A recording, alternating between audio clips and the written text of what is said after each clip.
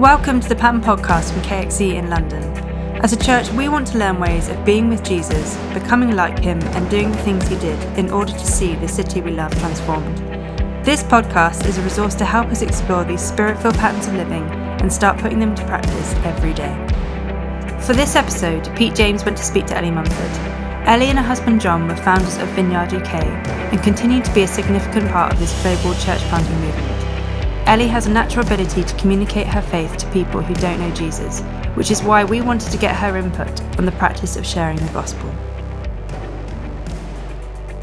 So welcome to the Pattern Podcast. We're here today with Ellie Mumford, and we're going to be looking at the practice of sharing the gospel, which we're very excited about. Thank you, Ellie, for spending time with us today and chatting. Before we get on to that specific practice, though, of sharing the gospel, at the heart of Pattern is a conviction that there's an intimate relationship between operating in the power of the Holy Spirit and the everyday practice of spiritual disciplines.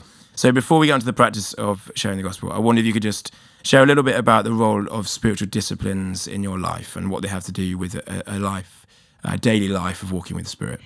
Well, when I first heard the word disciplines, my heart sank and I thought, oh, no, that's a terrible place to begin because my personal disciplines aren't always that impressive. But as I began to think about it, I thought, no, it's just who I am and what I do. I love Jesus with a passion. I want to be in touch with him. I love the work of his Holy Spirit. I'm always crying out for more of it. And in between the high points and the wonderful points and the memorable points, we're trying to create habits of a lifetime. So it's reading the scriptures and beginning to enjoy them more and understanding that actually sometimes verses can jump out at you and think, my goodness, the Holy Spirit is at work. He's speaking to me here. So I love the scriptures. I love to pray. I'm not very good at it, but I do it. And worship. I love worship, and I love worshiping in community. I mean, a Sunday worship is as good as it gets. But then I also love worshiping on my own with my little iPhone and singing where nobody can hear me. And I think worship is massive. I think it is massive because it ushers in an awareness of the presence of the Holy Spirit, who, of course, is always there, but we're not always aware of. So I think I would say that the disciplines are incredibly important and that they are attractive and that they help to create steady habits in our lives. Incredible. Thank you so much. And so now, talking about sharing the gospel, what does it mean to share the gospel? What's it mean to you? What's it mean? What can we learn about sharing the gospel? Well, I suppose one of the first people that I really understood this from was a man called John Wimber, who years and years ago, God used him to set up the Vineyard. But he used to talk about words and works. Jesus was a word worker. It's both and. It's not either or. It's not just talking about the gospel or doing good works. They've got to go hand in hand. And I suppose the world ought to be asking questions that our behavior has raised in their minds. I think back, can I tell a story? Please. Ages ago now, but John and I were involved in a church, and one of the youth, we came across a youth and she was up before the courts for shoplifting. And so we got involved with her and we helped the family and so forth. And not long after, her mother came up the garden path, and she said, I want what you've got. Just because she had seen us working out the life of Jesus and the sweetness of Jesus in a desperate family situation. And she just said, I want what you've got. She was a nightclub singer. So we didn't have that much in common, but my goodness, by the end we had Jesus in common. It was very sweet. So my point is that one's life, one's works, one's serving Jesus in all sorts of practical ways will raise questions that then one can sometimes have an occasion to answer. What is it that makes you like you are? What makes you tick? Why are you always so happy? Things like that. And then there are, of course, answers to that. Well, actually, somebody asked me the other day, how do you stay married for so long? An open goal. Well, as a matter of fact, it's all about Jesus. And off we went. So it's that sort of thing. That's amazing. You often hear people say something along the lines of preach the gospel, use words if necessary. I think that taps into something of what you're saying there about a life lived in a way that raises questions. But then what is the specific role of actually sharing with our words, like proclaiming the gospel to those around us, in addition to and alongside a life lived that's compatible with and shows the gospel to the world around us? What's the specific role of words, of sharing of speaking of Jesus and the gospel? Well, you'll think me terribly naughty and controversial, and you can cut this out if you want to. But basically, I think preaching the gospel but don't use words is a cop-out. It's not a phrase I very much like. I think it's marginally heretical, but who am I to challenge you? Basically, the words and the works go together. Think of a spear, and the spear has a shaft, which are the works of Jesus, and the tip is the point, which is the words of Jesus with which we go in at a slightly later point. It's a bit like saying, if you're married or you have a boyfriend or a girlfriend or whatever, it's all very well to kiss or to cuddle or whatever, but if nobody ever said anything, I love you, or you look amazing, or if they never said anything, you'd never be very sure. It's got to be both and. That's what I think. And therefore, one wants to practice what Jesus would do. You try to think, how would Jesus be in this situation? How can I be helpful? How can I be kind? And then you also want to have at your disposal a way of talking about coming to faith. How do I know more? How can I learn more? You want to be able to talk about it, articulate it well as actually just doing things. And that's, I think, terribly important. And I think we need to work on developing lines almost. If someone were to say to you, what is it that makes you tick? How would you start to answer that? Well, funny you should ask that, I would say. You'll probably think me slightly mad, but I would say the answer to a lot of those questions is the person of Jesus, and then start to talk about Jesus. So you want to practice lines or entry points or little phrases that are easy for people to pick up on. So I would practice. We had, I'm definitely name dropping here, but the Archbishop of Canterbury came to visit us when we were at a big service in the Vineyard, and we asked him to pray over the Vineyard movement. It was all our leaders, just before he took up his place at Lambeth. And we said to him, Justin, is there anything you would say to us as a movement? And he might just as well say it to any of you, any of us. And he said, yes, there are two things I would say. And the first is, every single one of you ought to be able to lead a person to Jesus. I thought, wow, that's amazing. And then he talked about the Holy Spirit, which, of course, warmed my heart. But the thing about talking about leading someone to Jesus, just work it out, learn it. How could you explain the gospel in 2 minutes? How could you explain it with non-religious words, what Jesus means to you, why you need him so much, why do you think he had to die, how is it that you can have this for yourself? It's so straightforward, and it's worth practicing so that if that 2-minute occasion comes up, you can use it. Amazing. Just to pick up on what you're talking there about the Archbishop, and there's quite a common understanding, or at least anecdotally it seems to be the case, that people can leave this to the evangelists in the church. Like, I'm not an obvious evangelist, and so that's for them and not for me, almost. What would you say to those of us who wouldn't consider ourselves out-and-out evangelists? How can we, what would you say to us? Do you know what I'd say? The first thing I'd say is, you're not, so don't try. We're not all evangelists. We're not all prophets. But we are all witnesses, and we can all be prophetically gifted.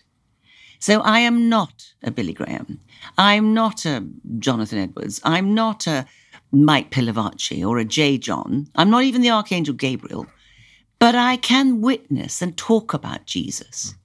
And therefore, I think we get hung up on the evangelist word. I mean, there's a definite ministry for evangelists, which is why we have our Billy Grahams and our J. Johns and our Pilavachis. But that's not all of us. And therefore, if it's not me, I'm not going to sweat and I'm not going to lose any sleep over it. Because there's no way that I'm not always going to try and be a witness to Jesus, just by loving him, following him, obeying him, and talking about him. Incredible. I think it'd be safe to say that we live in a culture where there are high levels of skepticism towards religion and any claim to ultimate truth. Has that changed how you share your faith? Do you see that as you're sharing your faith in this country and other major cities like New York or other places? Do you see that, and how have you responded to that? I think you're right. I think there are high levels of skepticism. I think that's true generationally. But, the truth is that each generation, be it yours or mine, has to work out what is going to work best in their generation. So there was a famous revivalist, of course, Jonathan Edwards, working through the Great Awakening in America at the end of the 18th century, I think it was. And he used to say it's the task of every generation to discover in what direction the sovereign Redeemer is moving and move in that direction. And I love it. It's one of my favorite phrases in the world, the sovereign Redeemer. He is on the move, whether you like it or not. And he is in the business of redeeming, whether you realize it or not. And so I love that. And I want to be able to encourage people to sniff out how it is in their day and in their time. Because the truth is that if we were to talk principles, let's talk first principles. The message is absolute and it doesn't change. The gospel of the kingdom, the life and death of Jesus, the resurrection, his coming again, heaven and hell, these are absolutes, they are realities, they are our creedal position, and those don't change. However, the market changes. Of course the market changes. We're not tin miners in Cornwall with Billy Bray preaching the gospel at us. We're not even out in the fields listening to Whitfield and Wesley.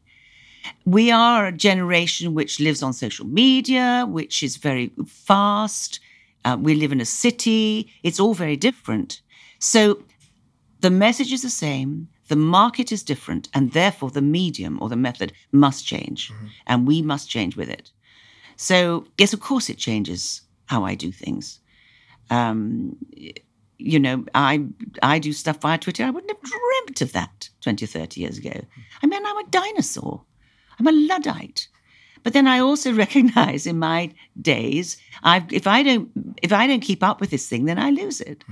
So I think I'm as fierce about the gospel and the message as I've ever been. I'm as absolute and as uncompromising as ever. But I hope I get a little easier around the edges in the way that I would talk about it or deliver it or preach or whatever. It'd be really interesting to hear a little bit about the role of story then, perhaps, in sharing within this particular cultural moment. Part of Pattern is about understanding our own personal story in order that we might be able to tell it to those around us with confidence. Given what we've just been talking about, skepticism and all of that sort of thing, what do you see as the role of story, of your story, of telling stories in order to tell the story of God and of Jesus at work? What would you say about story? I would say the story has never been more important. People are still riveted by stories. They want, for all the different mediums and for all the different ways we do things and for all the virtual this, that and the other, or artificial intelligence, whatever you talk about, people still want story. They want humanity and they want story. They want interconnection. They want community. And there is no shortcut to that. So story, I think, is huge. I've always been riveted by stories. I collect stories. I have a whole category of glory stories because I just think that's what brings these things to life. Jesus told stories. The church has always told stories. And stories are very often the most powerful thing. I can't remember what it was recently. I was doing something and somebody said, I'll forget everything you ever said, but I'll never forget the story. And we are part of a big story, but we have our own stories. And I also think part of what we're talking about, the disciplines and walking by faith and asking to be filled constantly with the Holy Spirit, we're looking for our own stories. And some of you may know a man called Jay Pathak, who's a great friend of ours. And Jay is ruthless. He said, don't use any story that is more than 3 weeks old, which is quite hard to do. We live on past stories, but his point is our stories are in the immediate. This is ongoing. And we need fresh stories and new experiences of Jesus and watching him at work all the time. So yes, story has never, it's always been important. It's never been more important. Amazing. So someone's listening to this and loves Jesus, giving their life to Jesus, but is inexperienced in sharing the gospel beyond personally knowing it themselves. What would you say to someone plucking up the courage for the first time to go and share their faith after listening to this? What should their first step be? Well, I suppose first thing I would say is chill out. Take a chill pill. It's really, really not to be intense. Don't gear yourself up. Don't think this is a big moment. I'm either going to blow it or whatever.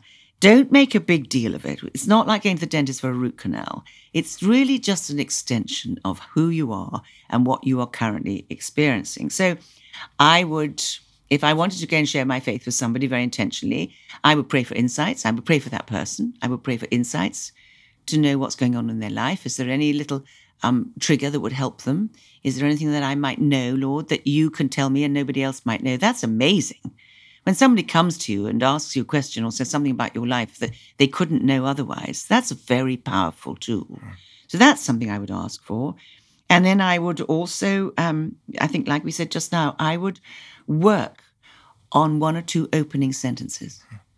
So when I've sometimes shared my faith randomly, which I very occasionally have, I will have worked out a sentence like, very often it's because I want to pray for somebody, whether it's in Tesco's, whether it's on the train, all of which I do.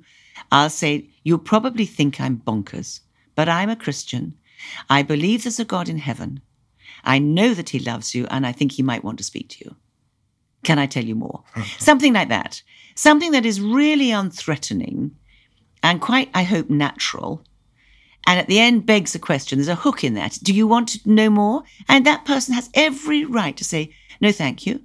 Somebody once said to me, somebody quite close to me once said to me, don't ever, ever pray for me again. Well, people have the right to say no, and they have the right to choose.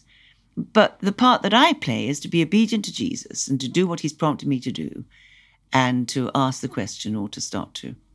Amazing. It's like going out on the ice. It feels so unsafe.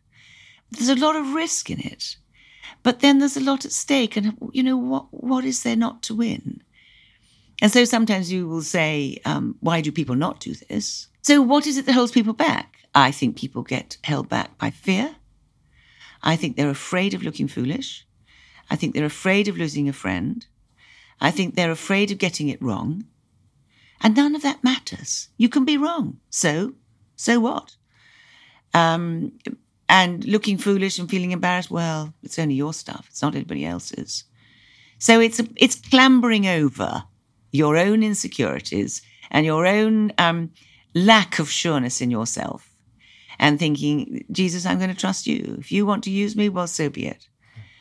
It's all about you, actually. I'll do my bit, but at the end of the day, I remember Carol Wimber once saying to me when we first came home to plant our vineyard church now 30 years ago, and she said to me, Eleanor, you will knock on 10 doors in your street, and 9 doors will be shut in your face. But behind the 10th door, there will be somebody who is crying out for the words of life.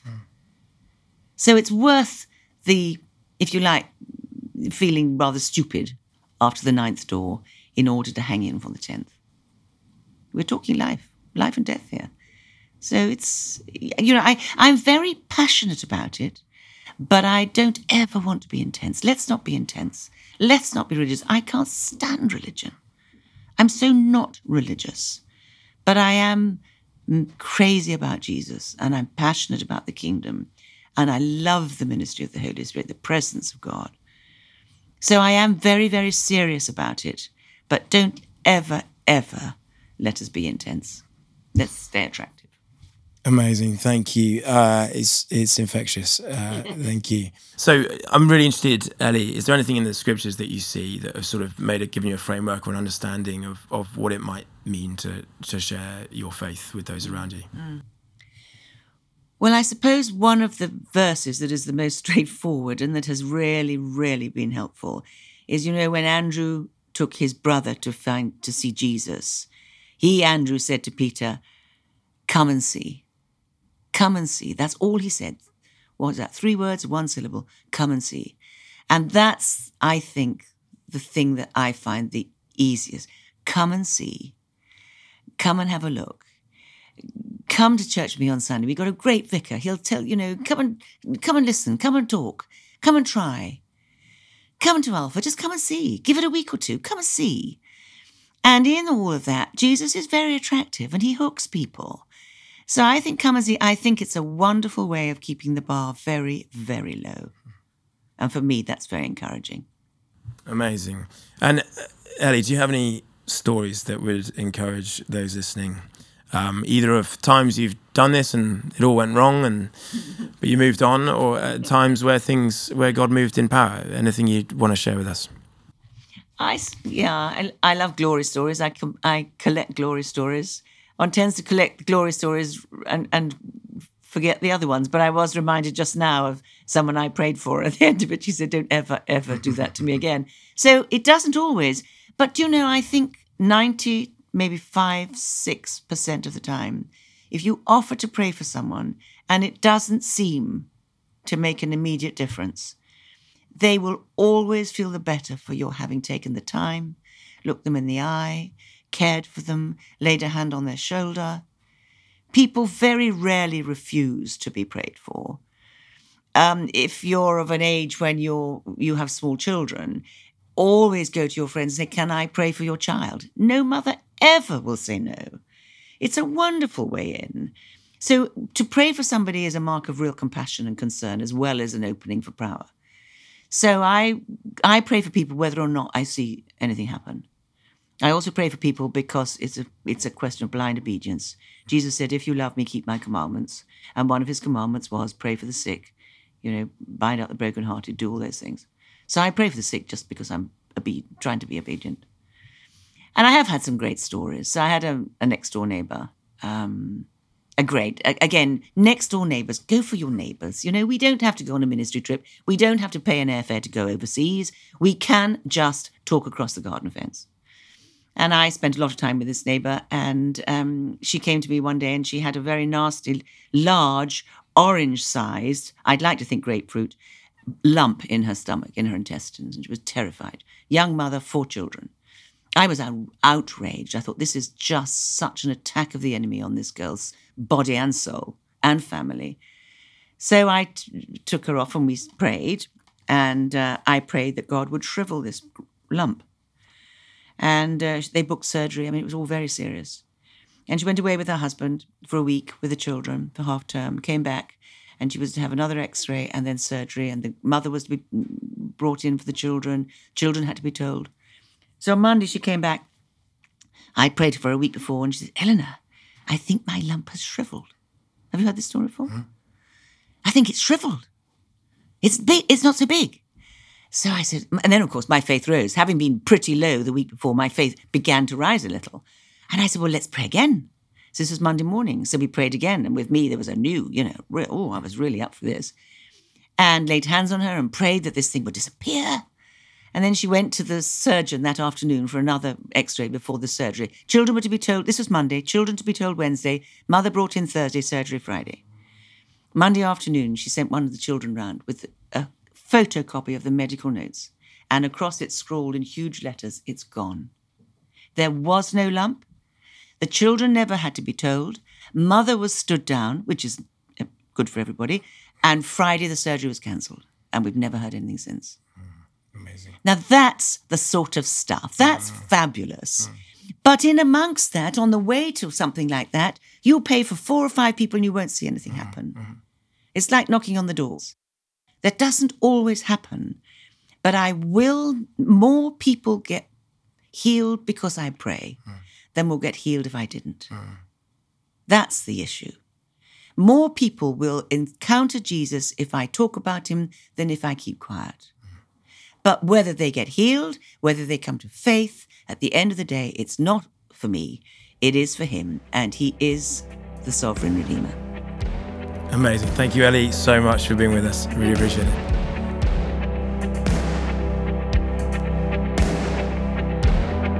Thank you for listening to the Pattern Podcast.